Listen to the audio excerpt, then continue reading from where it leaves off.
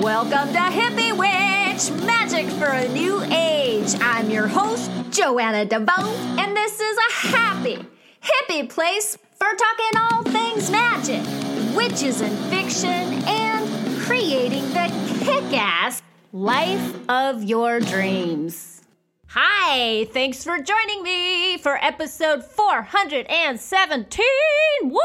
417 of Hippie Witch, Magic for a New Age. My name is Joanna DeVoe, and I am the kooky creatrix behind Kick-Ass Witch, putting the K in magic, and Hippie Witch, the show you are listening to right now. I also have a free ebook by that name, Hippie Witch, Peace, Love, and all that good shit, and you can pick up a copy of that at www.joannadevoe.com or back on the description page for this episode back on Blog Talk Radio, where you will also find a link to today's extra magical guest, Annabel Gat, the author of the Astrology of Love and Sex, a modern compatibility guide.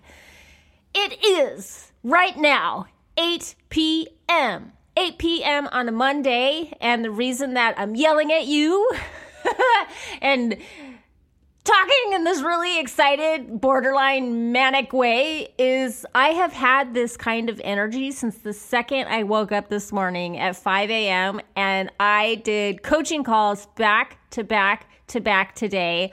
I edited the podcast that you're about to listen to, the interview that you're about to listen to. I kicked ass.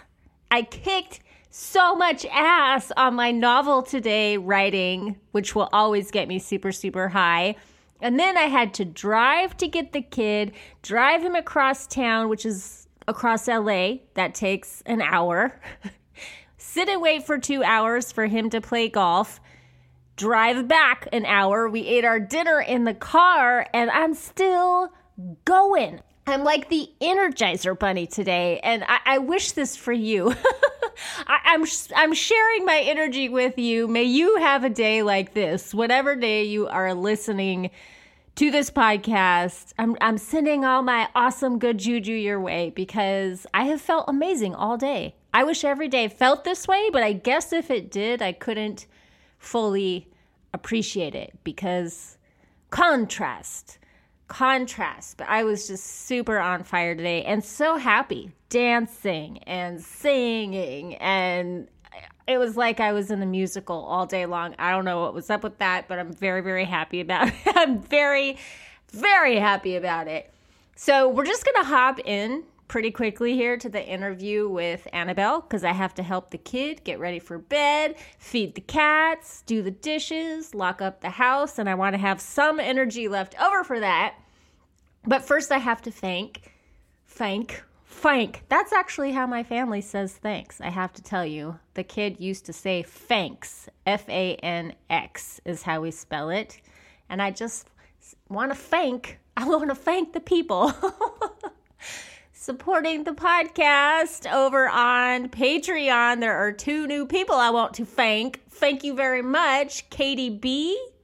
and Avery Alexandra. Thank you so much for supporting the show. I really appreciate it. I hope that you are enjoying all the bonus content over there.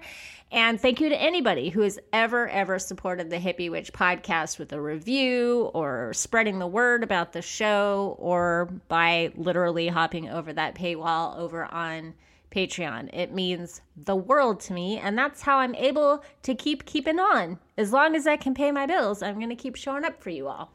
So enough about me. Let's just jump right in to this interview with Annabel. I think I'm going to say something weird here.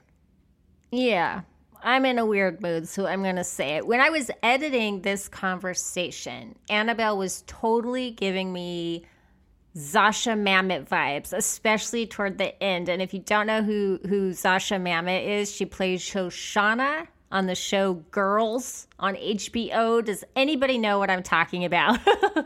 She does not have that same like super hyped up high speed thing going on that Shoshana does. She reminds me of Zasha, the actress that played Shoshana. So if anybody hears this and knows what I'm saying and feels the same way, you need to ping me on social media because I want that kind of validation for this. I think I'm onto something. But she does have, Annabel, has this super upbeat energy, and she talks fast.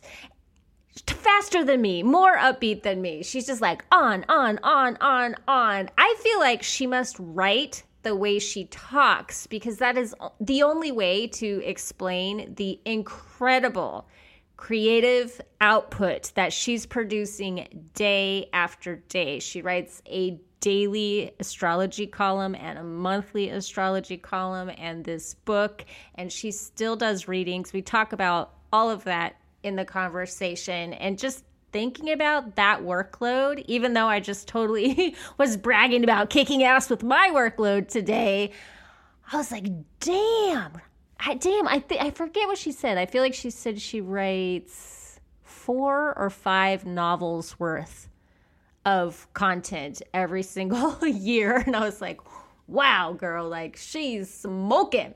We also talk about what it's like to be a busy working astrologer like she is, and the actual logistics of writing your face off all day long, day after day. And because the Astrology of Love and Sex is a book about sex in part, we talk about consent, we talk about representation, we talk about a lot of fun, interesting things, the occult in New York City, what it means to be a witch. If she calls herself a witch, I think you're going to love this. So here she is. Without any further ado, Annabel Gat. Hi, Annabel. Welcome to Hippie Witch. Hello. Thank you so much for having me. I am holding in my hands something so gorgeous. I actually shared this on Patreon with the patrons of the Hippie Witch podcast. It is pink with gold foil font. That's hard to say. Say that 3 times fast. Gold foil font. The Astrology of Love and Sex is one of the prettiest books I have ever seen. Yay! Thank you so much. I'm so happy that you have a copy there with you. Thank you. I love the book. I'm so happy that it's out now and that people can read it. Yeah, it's really fun, too. This is Annabel's book, for those who don't know. Annabel is, I would say, you're a famous astrologer for our times. Thank you. Very well known. For those in the know, they know who you are, I think. I think so, too. I've been writing the daily and the monthly horoscopes at Vice since 2015. So a lot of people know me through that, but I also used to have a podcast called The Serpent Cast, and I talk a lot on Twitter and Instagram, so people have seen me around. And now I just published my first book, The Astrology of Love and Sex. You know what it reminds me of, but in a younger, more fun, more modern way, is the one astrology book when I was a kid growing up that you would like stand in Borders, probably was the bookstore back then. I don't know. Stand at Borders or Barnes and Noble. It was the giant like birthday book where you could look up your birthday or the person's birthday that you had a crush on or whatever, and there'd be like a page all about them. This is about love and sex compatibility. I think, what is the subtitle here? A modern compatibility guide. But I think it's really fun in that same way where you can like go to the chapter on your sign and read all about yourself, and then go over to your crush or your lover's sign and read all about them. Yeah. I mean, I think any witch has had this experience where when you're growing up, I think, especially if you grew up in like the 80s, the 90s, early 2000s, there wasn't really like, internet or cell phones everywhere. So the way that you kill time wasn't in the internet. Like you kill time at a bookstore. Yes. I hope people or kids are still doing this today. I hope they are. They probably are. But I think any witch like has memories of growing up and going to like the bookstore and hanging out in the occult section and and looking through that exact birthday book. It's just so much fun to do. Like, I would spend hours doing that. Every other witch I know has done the same. Yeah. And it's that memory that really drove me to want to write a book. You know, like I always loved writing, but what really made me want to be an author was the fact that I had such, it was so gratifying to just be in the occult section reading all these things that I knew I wanted to like leave my mark on the occult section of the bookstore too. And that's what really inspired me to write this book. I was just at Barnes & Noble with one of my best friends, and I was like, hey, there's Annabelle's book. And then we sat there like freaking out about how it used to just be like a little shelf. Yeah. And it would be everything. It would be like New Age squished in with like Wicca, and it was not, you did not have a lot to choose from.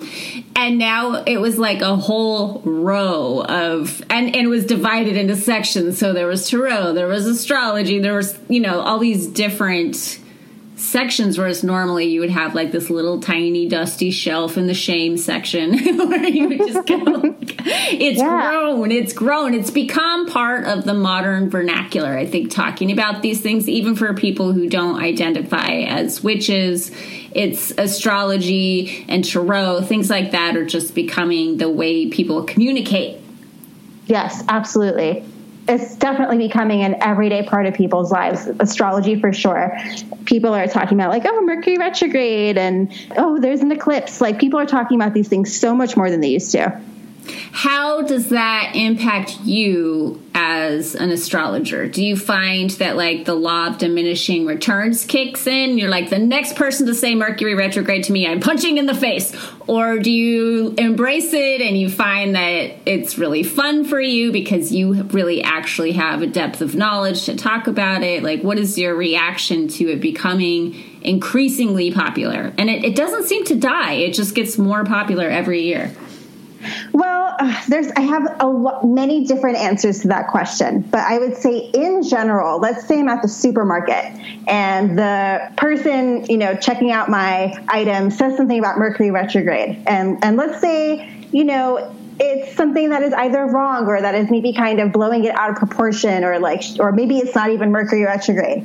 I would never correct them or ever say anything about me being an astrologer, because I don't like to be a know-it-all. And also I like to let people like, you know, flex and just like use the language. Like, it's okay to me if some stranger or some person who just says, oh, you know, dang it, Mercury retrograde, even when it's not, because I'm not going to like, you know, be the astrology police. You know what I mean? I just let them go for it. I'm never going to be like, actually, I'm an astrologer and blah, blah, blah. Like, it's so annoying. Like, I'll let them go for it, you know?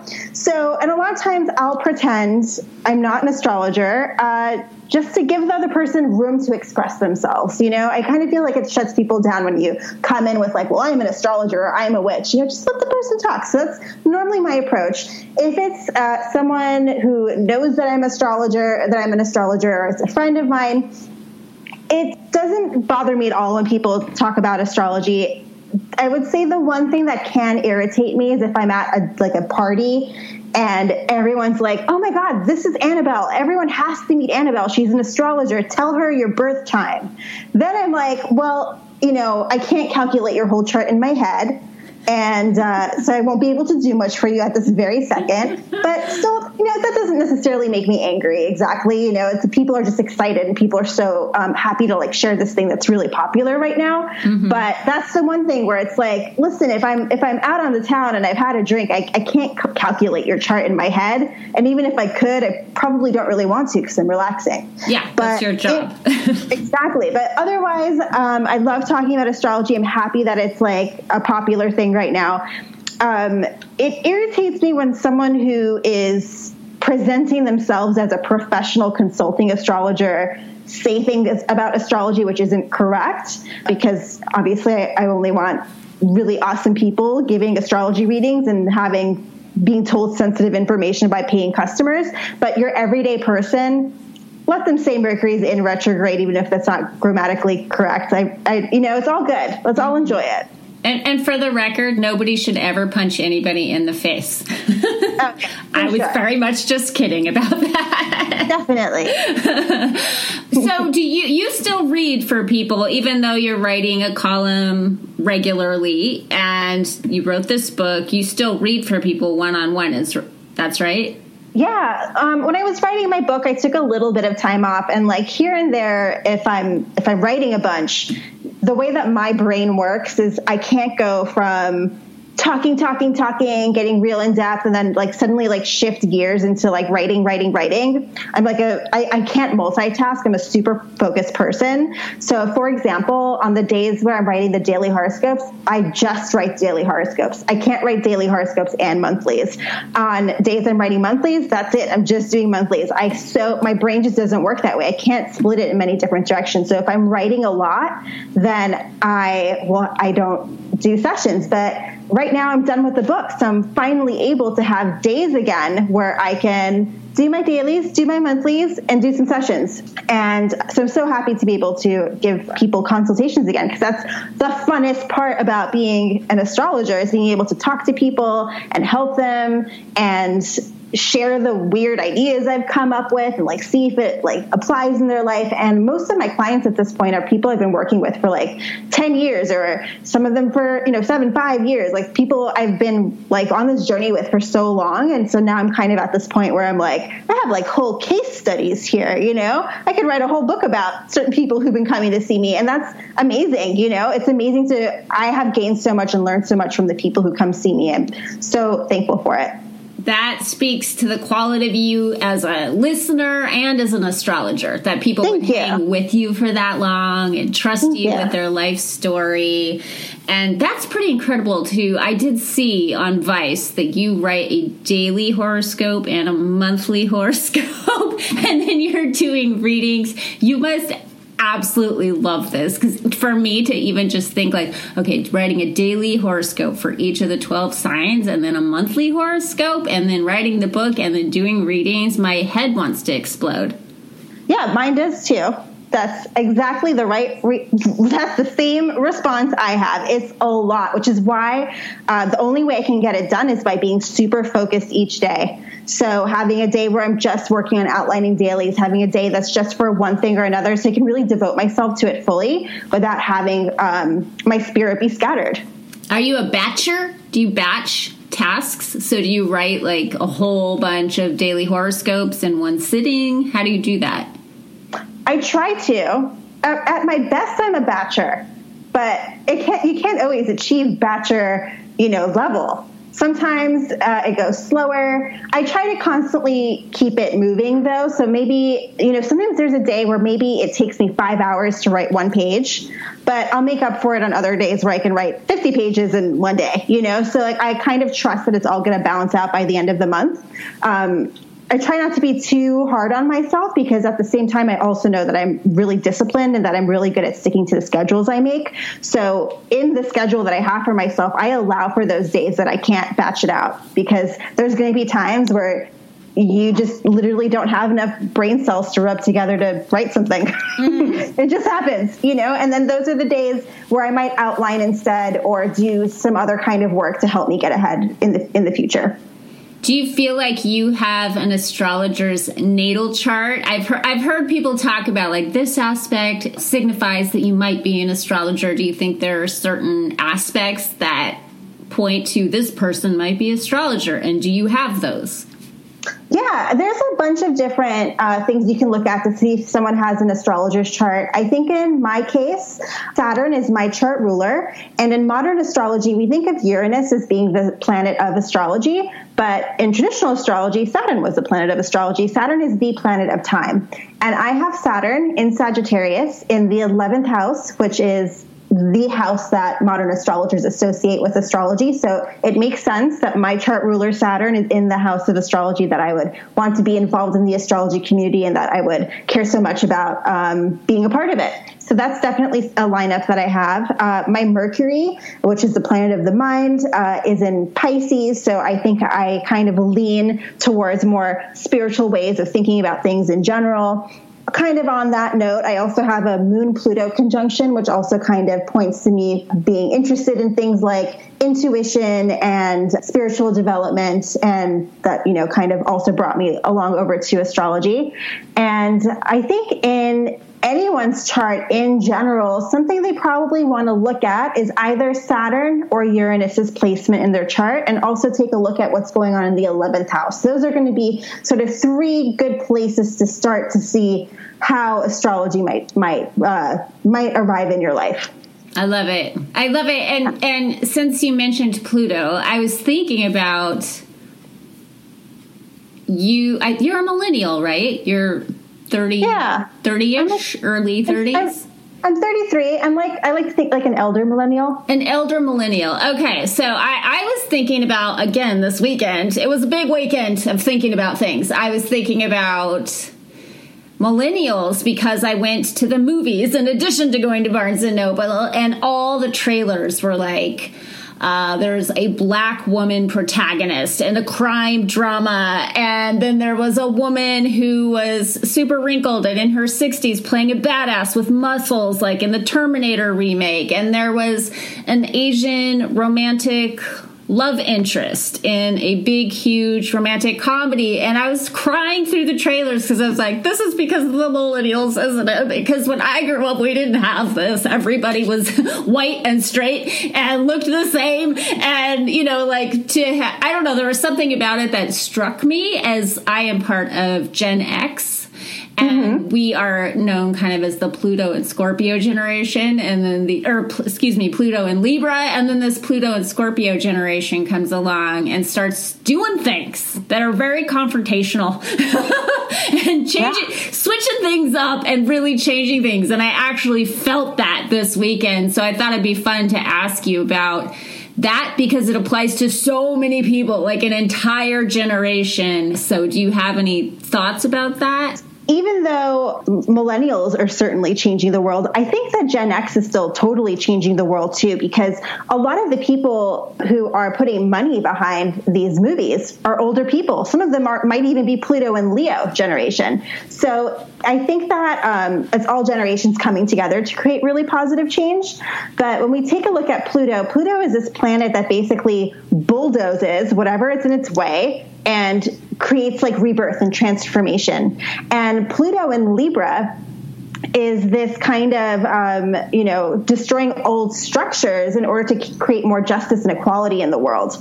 And Pluto in Scorpio is destroying the old structures so that we can get to like the bottom of the truth of a situation. And then Pluto in Sagittarius, which is like Gen Z, of course, is, these are the teenagers who are spending a lot of money. So it's this, whatever it is that they're investing in, that's who like Pluto and Leo and all the older people are deciding to also invest in, right? Because all of these brands care about catering to youth.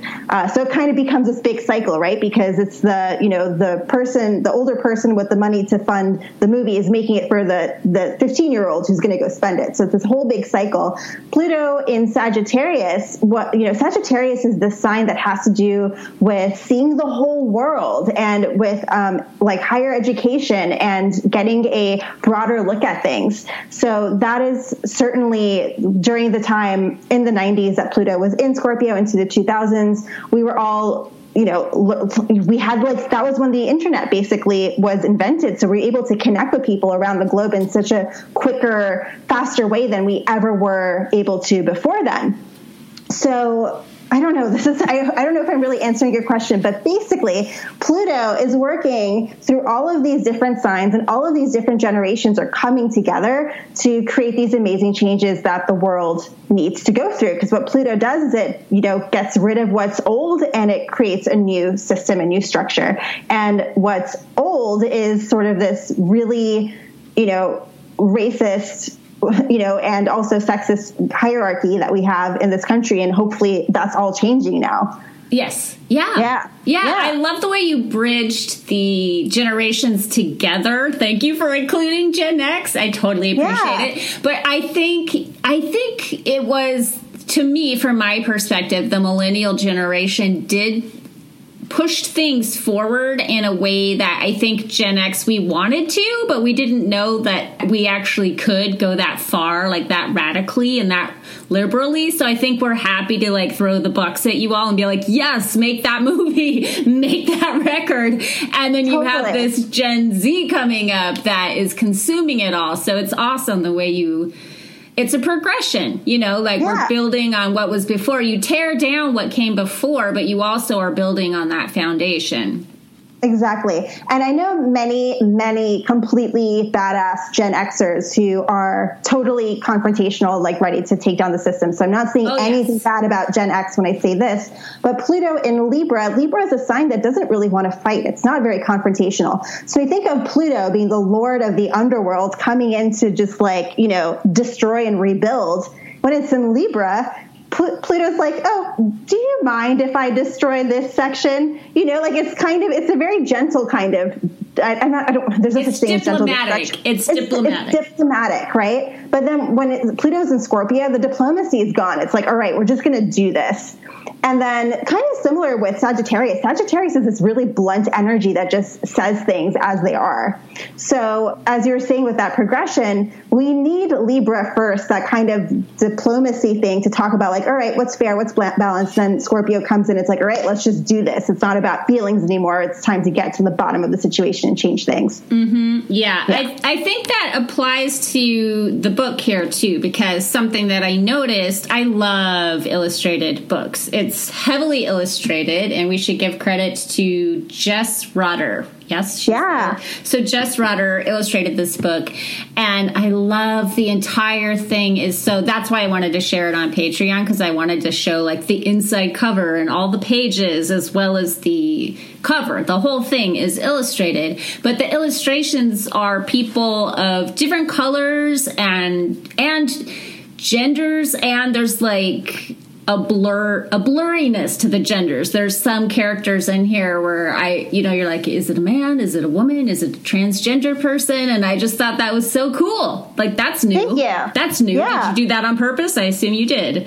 I did. You know, I remember looking at compatibility books in high school with some of my best friends in Barnes & Noble, and, you know, they were gay, and we would read like the Gemini man, you know, Aries woman section, but like that didn't fit them because they're gay. You know what I mean? They weren't straight. And, like, we would make sense of it in our minds. Like, obviously we could read it and like kind of be like, oh, you know, you can make sense of it, but like it sucks, you know, it sucks to read that. And so for me, when I wrote my book, I was like, I really want anyone to be able to pick up this book and see themselves in it, because if they can't, then I don't even want to write the book. Like, for me, like I want to speak to absolutely everybody, and I want that this book is for everyone. So everyone needs to be able to pick it up and be able to connect with it. Yes. Yes. Yeah. And you do talk about that in the intro. There's a talk too that I thought was very of the times. You're talking about consent. Mm-hmm. Because, I mean, this is a sex book. People should know there's sex stuff in it. She says fuck in the book multiple times, which I was like, okay, this is where publishing is at today. we can freely say fuck. Sometimes I fuss over it on social media. I'm like, should I write EFF, like F it? Or should I put a little hashtag where the U is so as not to offend? So it was very refreshing just to see that word all throughout. Yeah. It was just straight up. We're all adults here. Can we not just say what we mean? Yes. Yeah. And then it's a sex book is what I was trying to say, but you actually have a section on consent. So even if you're saying this sign likes to be thrown up against the wall, don't just throw somebody up against the wall. Exactly. You know, and also people have asked me like, oh, did you write that section in the hopes of someone would read that and know that they should ask for consent for things? And obviously the answer is yes, but it also goes the other way. It's also just a reminder to people that people should be asking you for your consent, you know, because in writing this book, I was definitely thinking about myself being like 19 years old and loving astrology, and again, like hanging out at Borders, like looking through these astrology books and being this young astrologer who was so passionate to learn. I was writing this book being like, what would I want to say to my younger self? And I think one of the things I would want to say to my younger self is, you're not wrong for having boundaries. There's nothing wrong with having boundaries. It's great that you have boundaries, and people should be respectful of your space. And I definitely knew that, but I think for anyone, young and old, it's just an important reminder to receive. Yep. I love, too, that you said, and you can change your mind. You can consent to something and be like, well, I tried that, and now I'm pretty much done with it. And the person needs to respect that, whoever the other person is. Exactly. You know, sometimes we don't really know if we want to be thrown against the wall. And maybe we're willing to give it a try. And then maybe it happens and we're like, no, never do that again. You know, that's how we learn things. Just because you say yes once doesn't mean it's a yes forever, or that there's like a time limit on it. Well, it's like, well, you said yes, so it's got to be a yes for at least 5 minutes. Like, that's not how it works. You get to say no whenever you want to. Well, I understand how the astrology came to be, but how did the sexpert part come into play? Were you asked to do this book and you were like, I don't know if I can write about sex, or did you already have like a reputation that way? Well, with my clients, I would say the number one thing that people ask about is sex. Like, hands down. So I never intended to join the astrology community as a sex expert, but I think really, like anyone who gives consultations, whether they're an astrologer, a tarot reader, or a witch, you end up coming across sex a lot. So that was just something I came across a lot that I had basically a lot of material for. And throughout writing this book, I interviewed a lot of people. I spoke to people who are, you know, technically quote unquote sexperts. So even though I don't necessarily consider myself a sexpert, I definitely would consider myself an expert on sex and the signs. Okay. That makes, yeah, I get that. So how do you, because this is all about sun signs specifically, even though you're saying you can read about your ascendant or your Venus. Let's actually break that down. Can we break down for people who are new to astrology or only familiar with sun signs? Maybe can we just explain the difference between a sun sign, a moon sign, and an ascendant? Sure. So the sun sign is your ego. It's your personality. It also has a lot to do with your destiny in life. So for example, if you're an Aries, it's your destiny to be brave and courageous and to lead people. And then your moon sign is really your inner self. So let's say your moon sign is Capricorn. We know that your inner self is going to be very industrious and hardworking. You're always going to have a goal. You feel the most comfortable when you're at your home office. And then the rising sign is basically what astrologers call the mask to the world. Mask is a very popular word associated with the rising sign. It's all about first impressions. A lot of times it's the way that you style yourself. It's going to be the kind of outfits you wear. So those three are often called the big three, and there are three really important facets to your personality. It's your ego, your inner world, and the way that you present yourself to other people. And then we also have planets in other signs. So for example, we have Venus, which symbolizes our values. We have Mars, which is our drive. And then we have, Jupiter, which is all about growth, and Saturn, which is all about our limitations and responsibilities. And then we have those outer planets, Uranus, Neptune, and like we talked about before, Pluto. And all of these planets come together to paint a picture of the person who is the person in question. So with this book, this is written from the perspective of the sun. But the truth is that we have all 12 signs in our birth chart. So really, you could read any of these chapters and they will apply to you in some way. So the thing is, we all have our rising sign, right? And it's going to be in some zodiac sign. But the rising sign sets up the rest of the 12 houses in your chart. Each of those 12 houses is going to be ruled by a sign. So that's how all of these 12 signs show up in our chart, even if we don't have a planet there. So to kind of backtrack a little bit, this book is a sun sign astrology book, first and foremost. However, you can read any sign because you will have one of the signs located somewhere in your chart, whether by planet or by house. So if you're reading this book, start with a sun sign. But if you're curious to know more about like the inner you, the really private you, the you that comes out when you're really intimate with someone, go check out the moon sign section. If you're interested in seeing what people's like very first impression of you is, check out the rising sign. And that's pretty much a good way to start.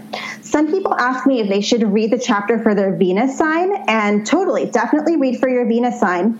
And some people ask me, well, shouldn't you start with the Venus sign instead of the sun? And here's the thing. You can, but something that I've noticed is that people don't really date from their Venus as much as they do from the sun at first. So yes, Venus is all about seduction and love, and it's all about what we value, but the sun is our ego.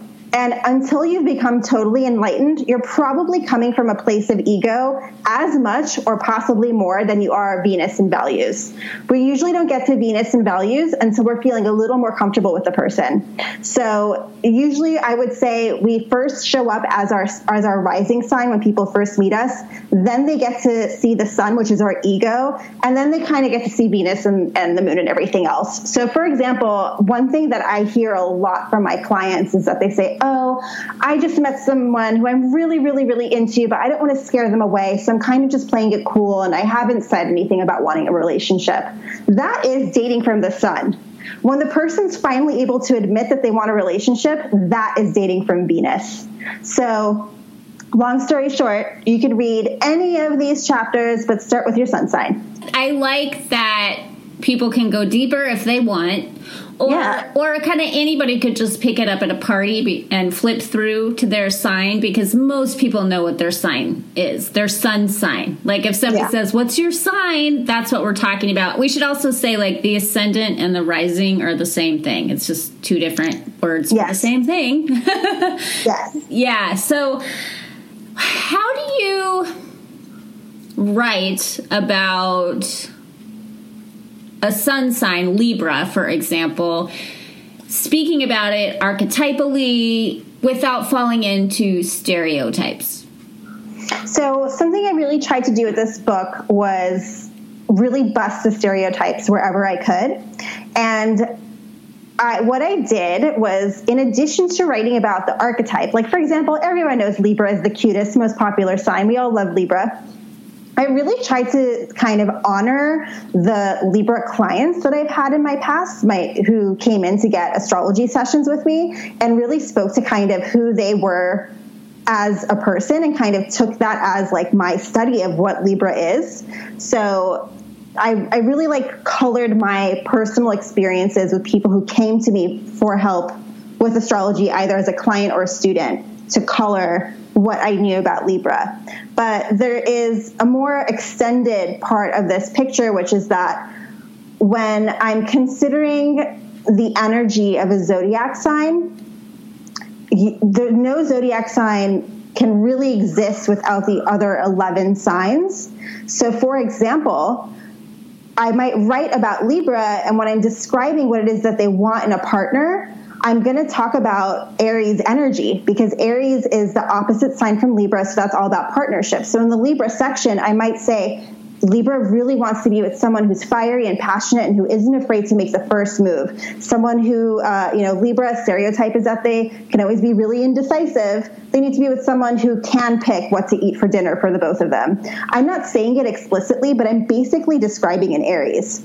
So same goes for the other 11 signs. So for example, if I'm talking about the financial situation or a financial approach that a Libra might take, I'm going to talk about Scorpio, because Scorpio occupies the second house, which is the house of finances, from Libra's first house perspective. So I'm going to say, when we think about Scorpio, Scorpio is probably very good at calculating a budget. We often think of Scorpio as being calculating.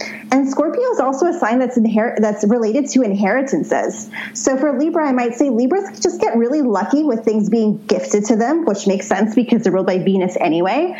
But even if they're not going to inherit an amazing car and house, at the very least, they're going to be extremely financially savvy because they have Scorpio and that Mars and Plutonian energy occupying that financial sector of their chart. So it's a combination of, talking about the typical archetypes and stereotypes of the signs, my personal client work, but then also considering each zodiac sign in consideration to the other 11 signs on the wheel.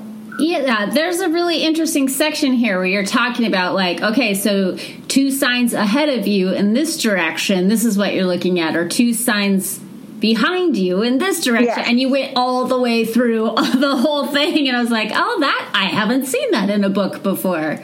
Yeah, that's not totally original to me. It's kind of it's sort of a wonky way to use what's called derived houses in astrology. And Linda Goodman, I'm not sure if she did this exactly the same way because I don't really know what her reasoning was, but in her book, Love Signs, she talks about something called patterns. So there's the one pattern. I forgot what the other patterns were, but basically she's saying the same thing, which is that it's all about the geometric relationship between signs. She just came up with a fancy way to say it. I came up with like a super layman's just describing the geometry being like one sign forward and one sign back, you know?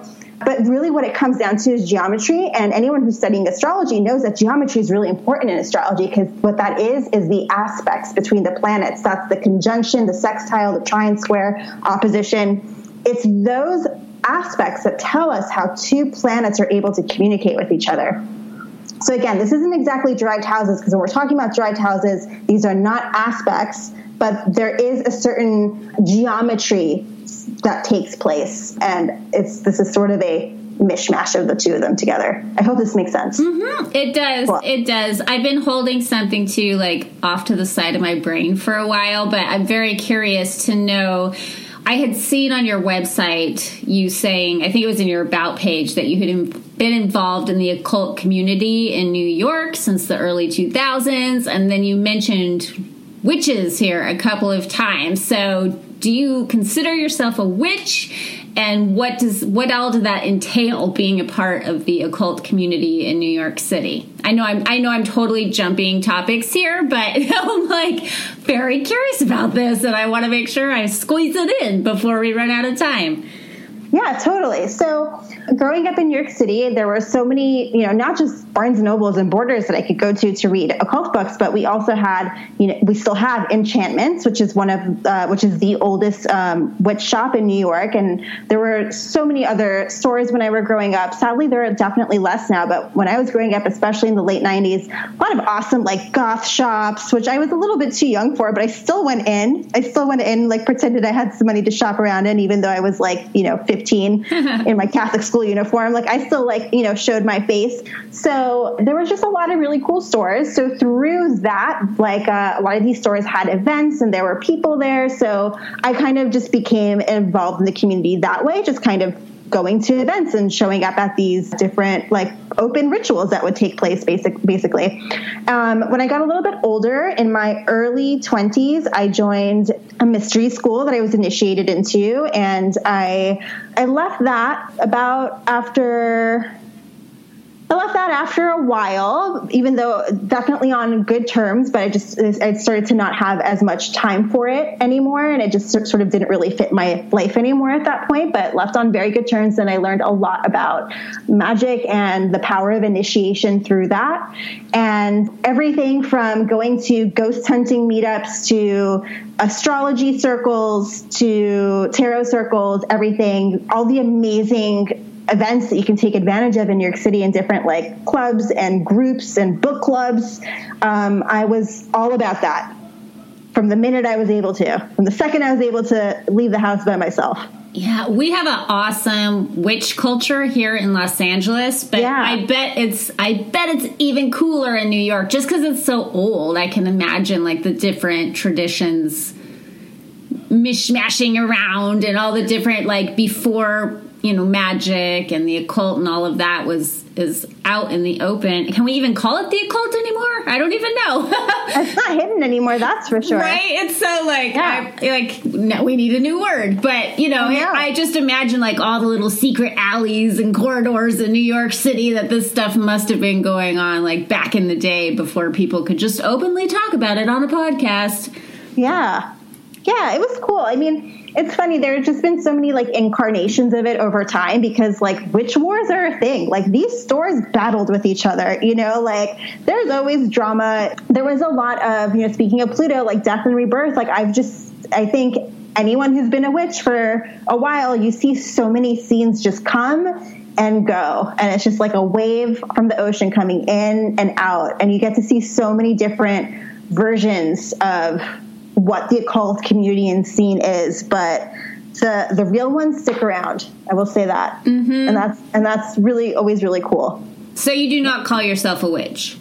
It's weird. I don't, I'm trying to think of where I am with that word right now. I am definitely a witch. I love being a witch. I think witches are the best and witches are awesome. But going back to what you were saying about it not being a cult anymore, it's almost like I don't want to call myself a witch anymore to anyone other than fellow witches.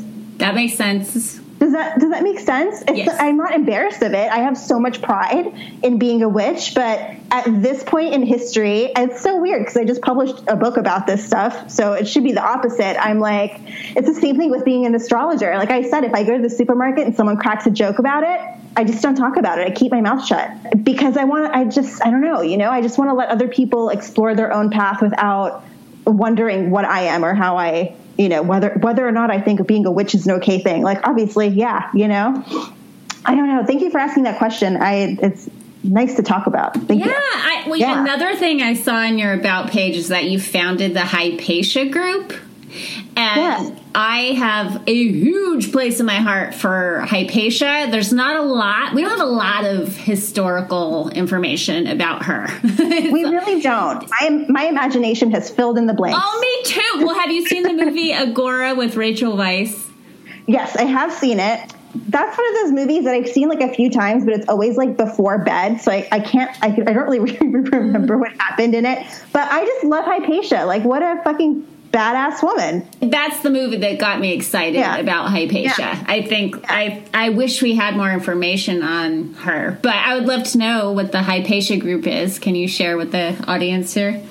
So when I founded that group, I felt like there was just a really strong need in the astrology community for a space for feminist astrologers to come together where there weren't creepy old men being jerks. That was pretty much, that's the end of the story. I was like, where can I come up? I was like, let me make a Facebook group where it's just, no one's going to mansplain anybody.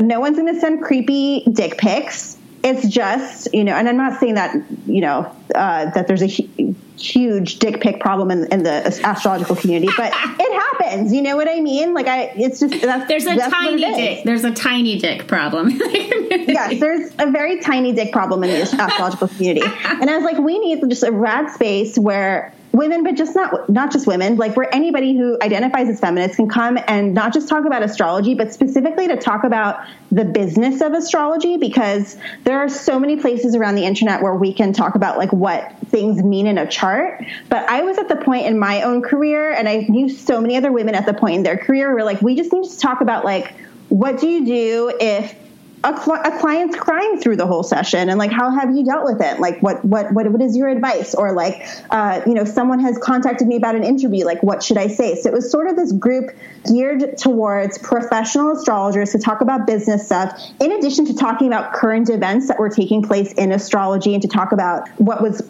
currently happening with the astrological transits and just in a safe environment. Yeah. Politics has been so heated for the last however long. So it probably helped to have a group like that where you guys could talk about definitely issues. It was 2015 when I started it, so like since then it's just been like Trump and Me Too and all of that. So it's been so good to have a space devoted to discussing those things. Yeah, for sure. It's hard to talk about that stuff because you don't know, like, is every astrologer a liberal Democrat? You don't, do you know what I mean? And I think it's assumed. And the answer is that it's far from no, but you're right. People do assume it. They assume but it's just that. Not true. It's not. I can tell you just from the Hippie Witch audience, like friends that I've made. I was just in a car with a couple of people coming back from an event, and I said, I'm surrounded by Republicans right now, aren't I? And we were all witches. We were witches driving home from something witchy in Hollywood, and I was like, this is so unexpected. And we all just laughed about it. But it is assumed. And so those conversations, it's good to have a space where you can be more nuanced about it, I think. Yeah, definitely. Mm-hmm. And for people who don't know who Hypatia is, I highly recommend seeing the movie Agora. I think it should be called Hypatia because it's about her and then the burning of the Library of Alexandria, which still just pisses me off to think about. I just can't believe it. It's freaking traumatic. Like, who knows what information was in that library? It is incomprehensible to me that took place in history. Yes, it's really upsetting. And Hypatia is considered to be like the first female astrologer. Is that right? Yeah, definitely that I know of. She was a really talented, amazing mathematician and philosopher and teacher of this amazing occult knowledge. I don't know if she was necessarily considered an occultist. I don't think so, because at the time it was just like, we're doing math, Yeah. Math was magic, But yeah, she was just this amazing intellectual force. Mm-hmm. You're a teacher too. Yes, I love being a teacher. It's the best. I love it. I have Saturn in Sagittarius, so that's my, Sagittarius is one of the signs of the educator.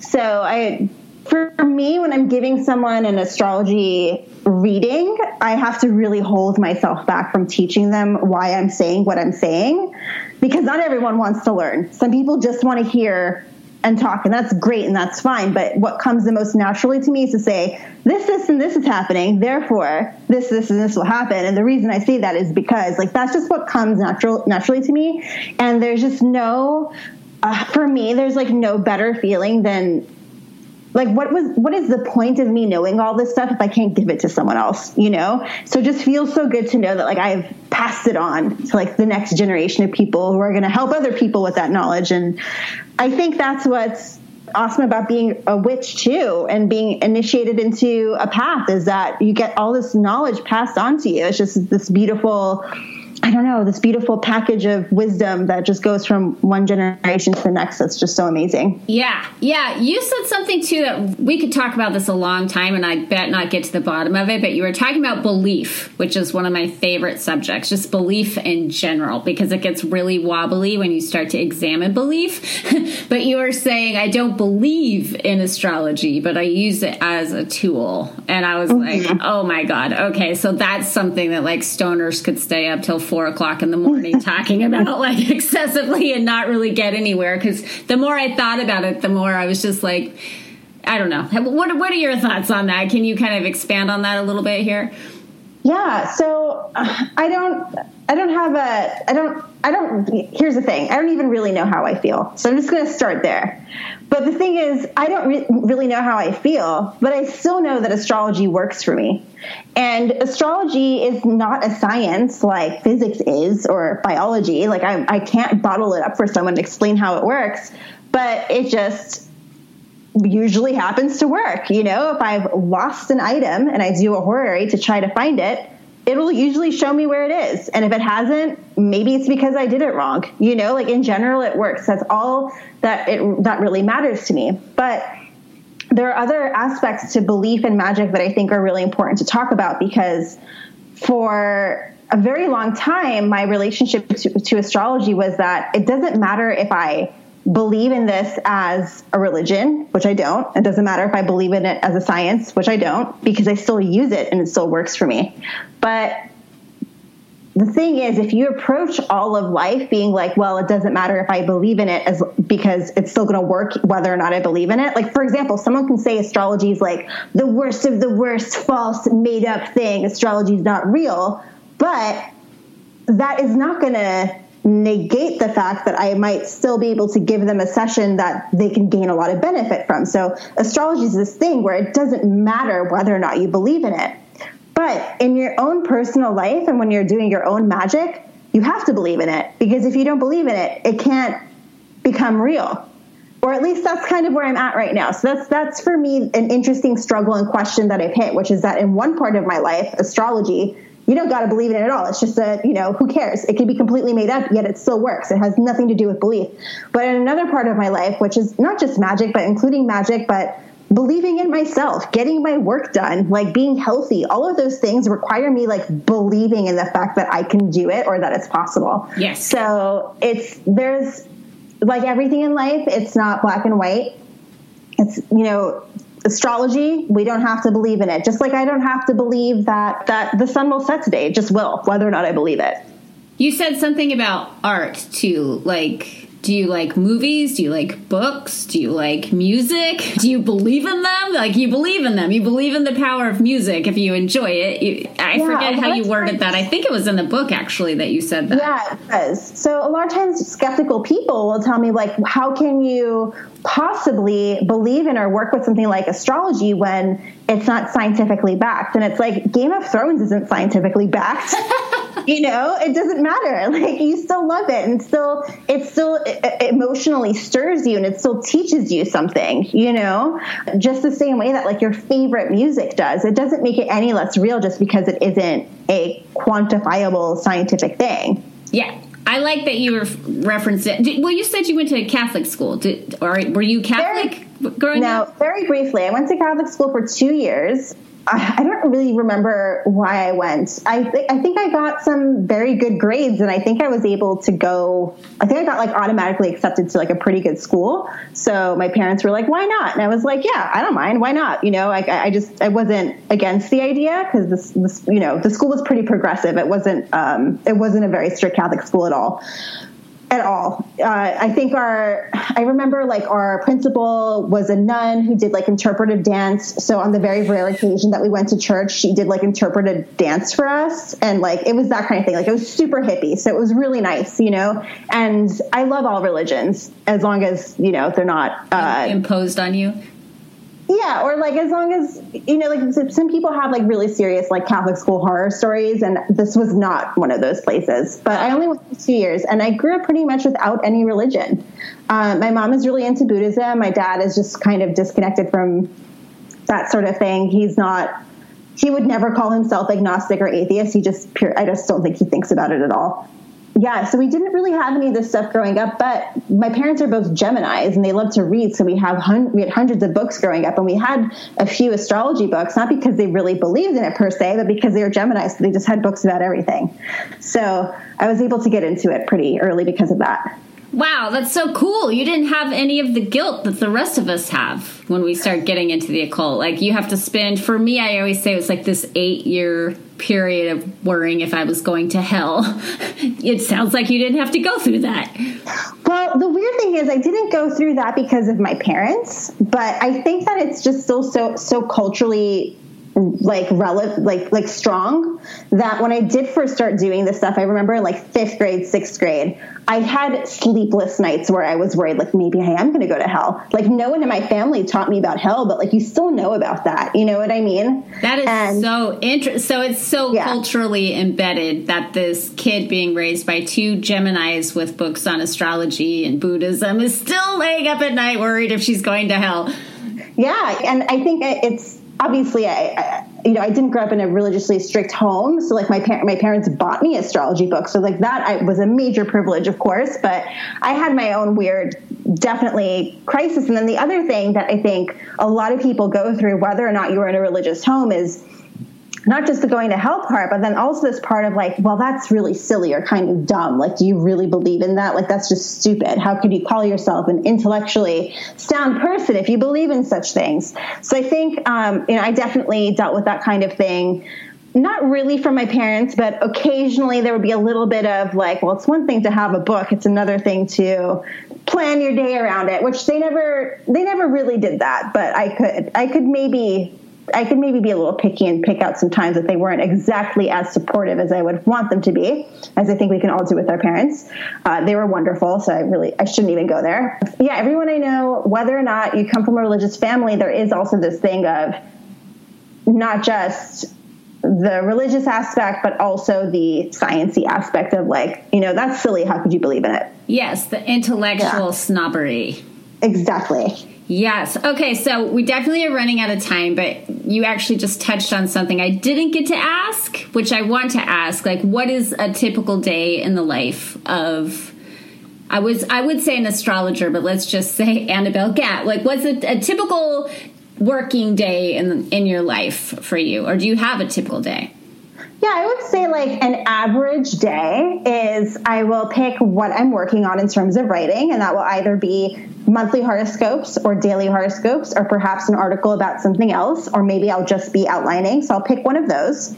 I might give a very short session to one of my clients during lunch if I have the mental bandwidth for it. I might give another session when I'm done writing, which is usually around 6:30 p.m. if I have the mental bandwidth for it. So actually I should backtrack a little bit. I usually wake up around 8. And then I try to be writing by 9 a.m. So I spend from 9 to about 11:30 writing. And then I go back from, take maybe like an hour lunch break. And then I go back writing. So I try to write for a huge part of my day. I have to. I write the equivalent of I think 4 or 5 novels a year. Wow. Just with the horoscopes. I write a lot. If I have the mental capacity, I maybe give 1 or 2 astrology sessions. And then in the evening, I am a sunset junkie. I love the sunset. I love watching the sunset. That's like my favorite thing. I always try to watch the sunset. I love television, so I'm usually binge watching something. I love food, so I love to eat, and I love my friends. Sometimes I teach an astrology class. Those are usually on Tuesday evenings. But in general, I'm writing all day, talking on the phone with my besties when I have time, and I'd love to just walk around my neighborhood. My son is in the 3rd house, so I'm definitely a neighborhoody person. I'm let's go look at the sunset and pick up some food here or there and say hi to the people at the bar, that kind of thing. I love that the sunset is sort of the end of the workday and now the fun. Not that you're not having fun at your job, but the social, chill Netflix, hang out with your friends. The sunset is like the alarm clock in a way, in a good way. Yay, that's very witchy. Yeah, thank you. I love it. What are you binging right now?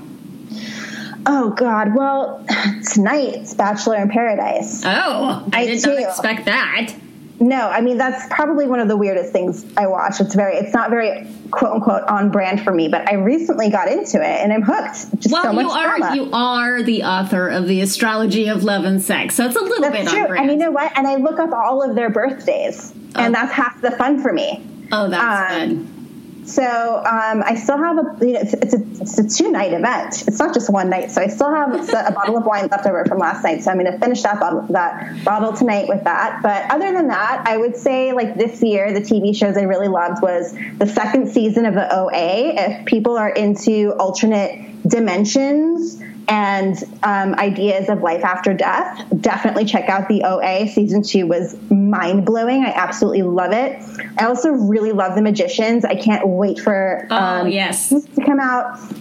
Here's the problem. There isn't really any shows on right now because we're waiting for the new season to begin. So I'm stuck with Bachelor in Paradise and Shark Tank, whatever.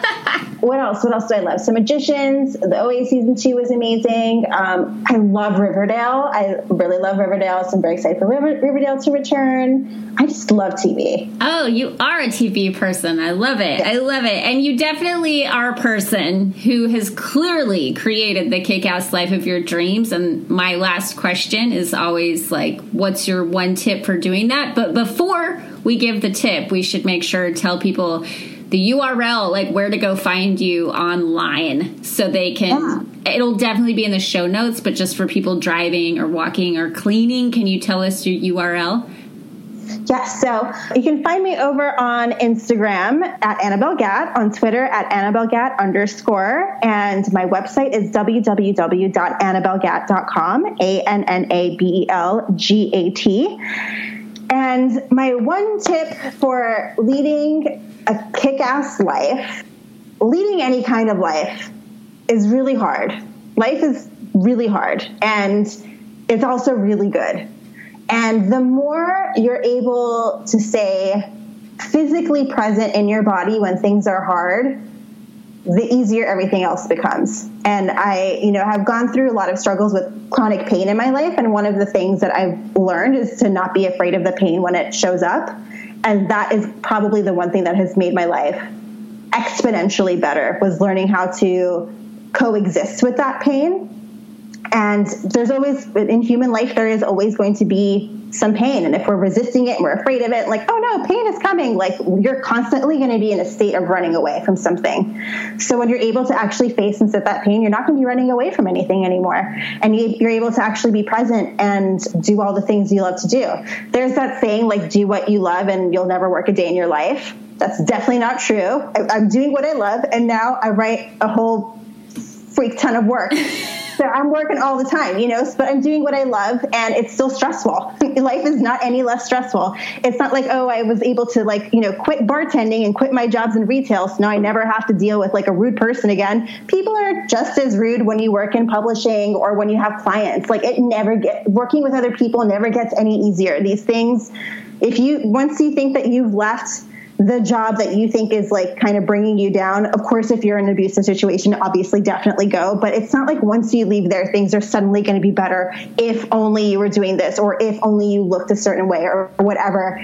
Your life is always going to be hard no matter where you're going. But when you're able to be present with pain, everything changes because you're not running away from life anymore, and you're really able to be there. Spoken like a true Pluto and Scorpio. Do what you love, and it'll still be stressful. Is the new T-shirt, everybody? Yes, exactly. No, but that is a really good tip. Stay in your body and stay present. And fear too is a messenger. You can't receive the message if you run from it at the first time it shows itself. Yeah, that's a great tip. Thank you so much for doing this, Annabel. I love it. Oh my God, thank you so much for having me. This podcast is iconic. You're an icon. Thank you so much for interviewing me and taking the time. And for everyone listening, thank you so much for listening. And please go check out my book. Yes, do go check out Annabel's book, The Astrology of Love and Sex. I love that you can just walk into Barnes & Noble or your favorite indie bookstore, would be even cooler, and pick up a copy of a book like this. It's so artsy looking. It's so cool, but it's just one of those fun kind of coffee table conversation starter kind of things that I think, even if you're not super into astrology, would just be fun to have laying around for your next party, or when a friend comes over, or if you're on the dating scene and you want to look up all the different guys you're dating. I think it's a really fun, or girls, whoever you're into dating. I think it's a really fun book to pick up and flip around that way. And of course, you're going to flip to your sun sign first, right? That's like the first fun thing about a book like that. But then you have to look up all your friends and anybody that you're having sex with, of course. I also, because this podcast was really in part to do with love and sex, there's a song that I wanted to play that for me has a kind of, I don't know, like Sandra Bullock back in the day romantic comedy vibe. Like the song I could imagine playing over the end credits of maybe a movie like Practical Magic, something like that, but with like this sort of Celtic pagan vibe to it. And a woman, I do not know this artist, her name is Heather Dale, but a woman named Hazel sent me this song of Heather's called Elemental. And it gave me the vibe that I just explained to you, this kind of rom-com vibe. I don't know why my mind does that sometimes, but I could just totally see the credits rolling after a movie like Practical Magic and this song playing as you're leaving the theater and walking out with it stuck in your head, and then going over to Amazon or iTunes and downloading it after because it's so stuck in your head. And the lyric that I thought you would really enjoy, that I think also really ties in with the subject of astrology, is the chorus of the song. And it actually, about halfway through the song, it just keeps repeating it over and over and over again, like a really upbeat, poppy mantra, kind of. And it is, I see you, earth and water, with the sky afire with stars. Isn't that cute? I see you, earth and water, with the sky afire with stars. I don't think it's meant to be cute. I don't say that to diminish the song in any way. I mean it as a compliment. It just gives you a really upbeat, lighthearted, wouldn't it be great to be in love kind of feeling. And I thought that was the perfect way to end the show. So I'm going to do that right now. I hope all is well in your world.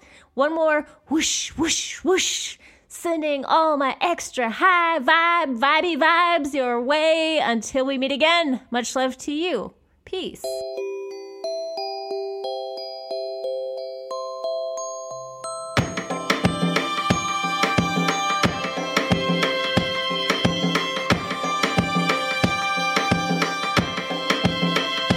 I was walking on the sea, dreaming night. You were there upon the earth, ablaze with light. As light comes to an ember once the fire has died.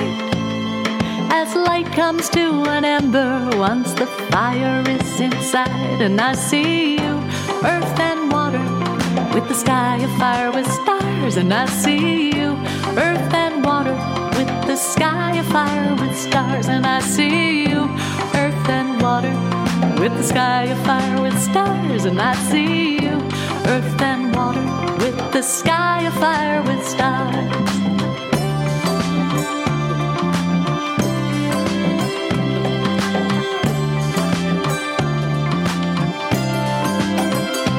You were flying in the night, raven dark. I was dancing as the fire from the spark. As flame consumes the water once the daylight dies. As flame consumes the water before it takes the skies. And I see you, earth and water, with the sky afire with stars. And I see you, earth and water, with the sky afire with stars. And I see you, earth and water, with the sky afire with stars. And I see you, earth and water, with the sky afire with stars.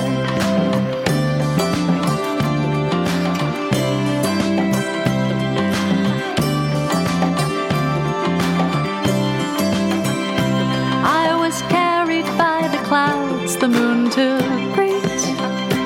You were drifting with the waves beneath my feet. As light comes to an ember once the fire is flame no more. As light comes to an ember, I wash upon your shore. And I see you, earth and water, with the sky afire with stars. And I see you, earth and water, with the sky afire with stars. And I see you, earth and water, with the sky afire with stars. And I see you, earth and water, with the sky afire with stars. I see you, earth and water, the sky afire with stars. And I see you, earth and water, the sky afire with stars. And I see you, earth and water, with the sky afire with stars. And I see you, earth and water, with the sky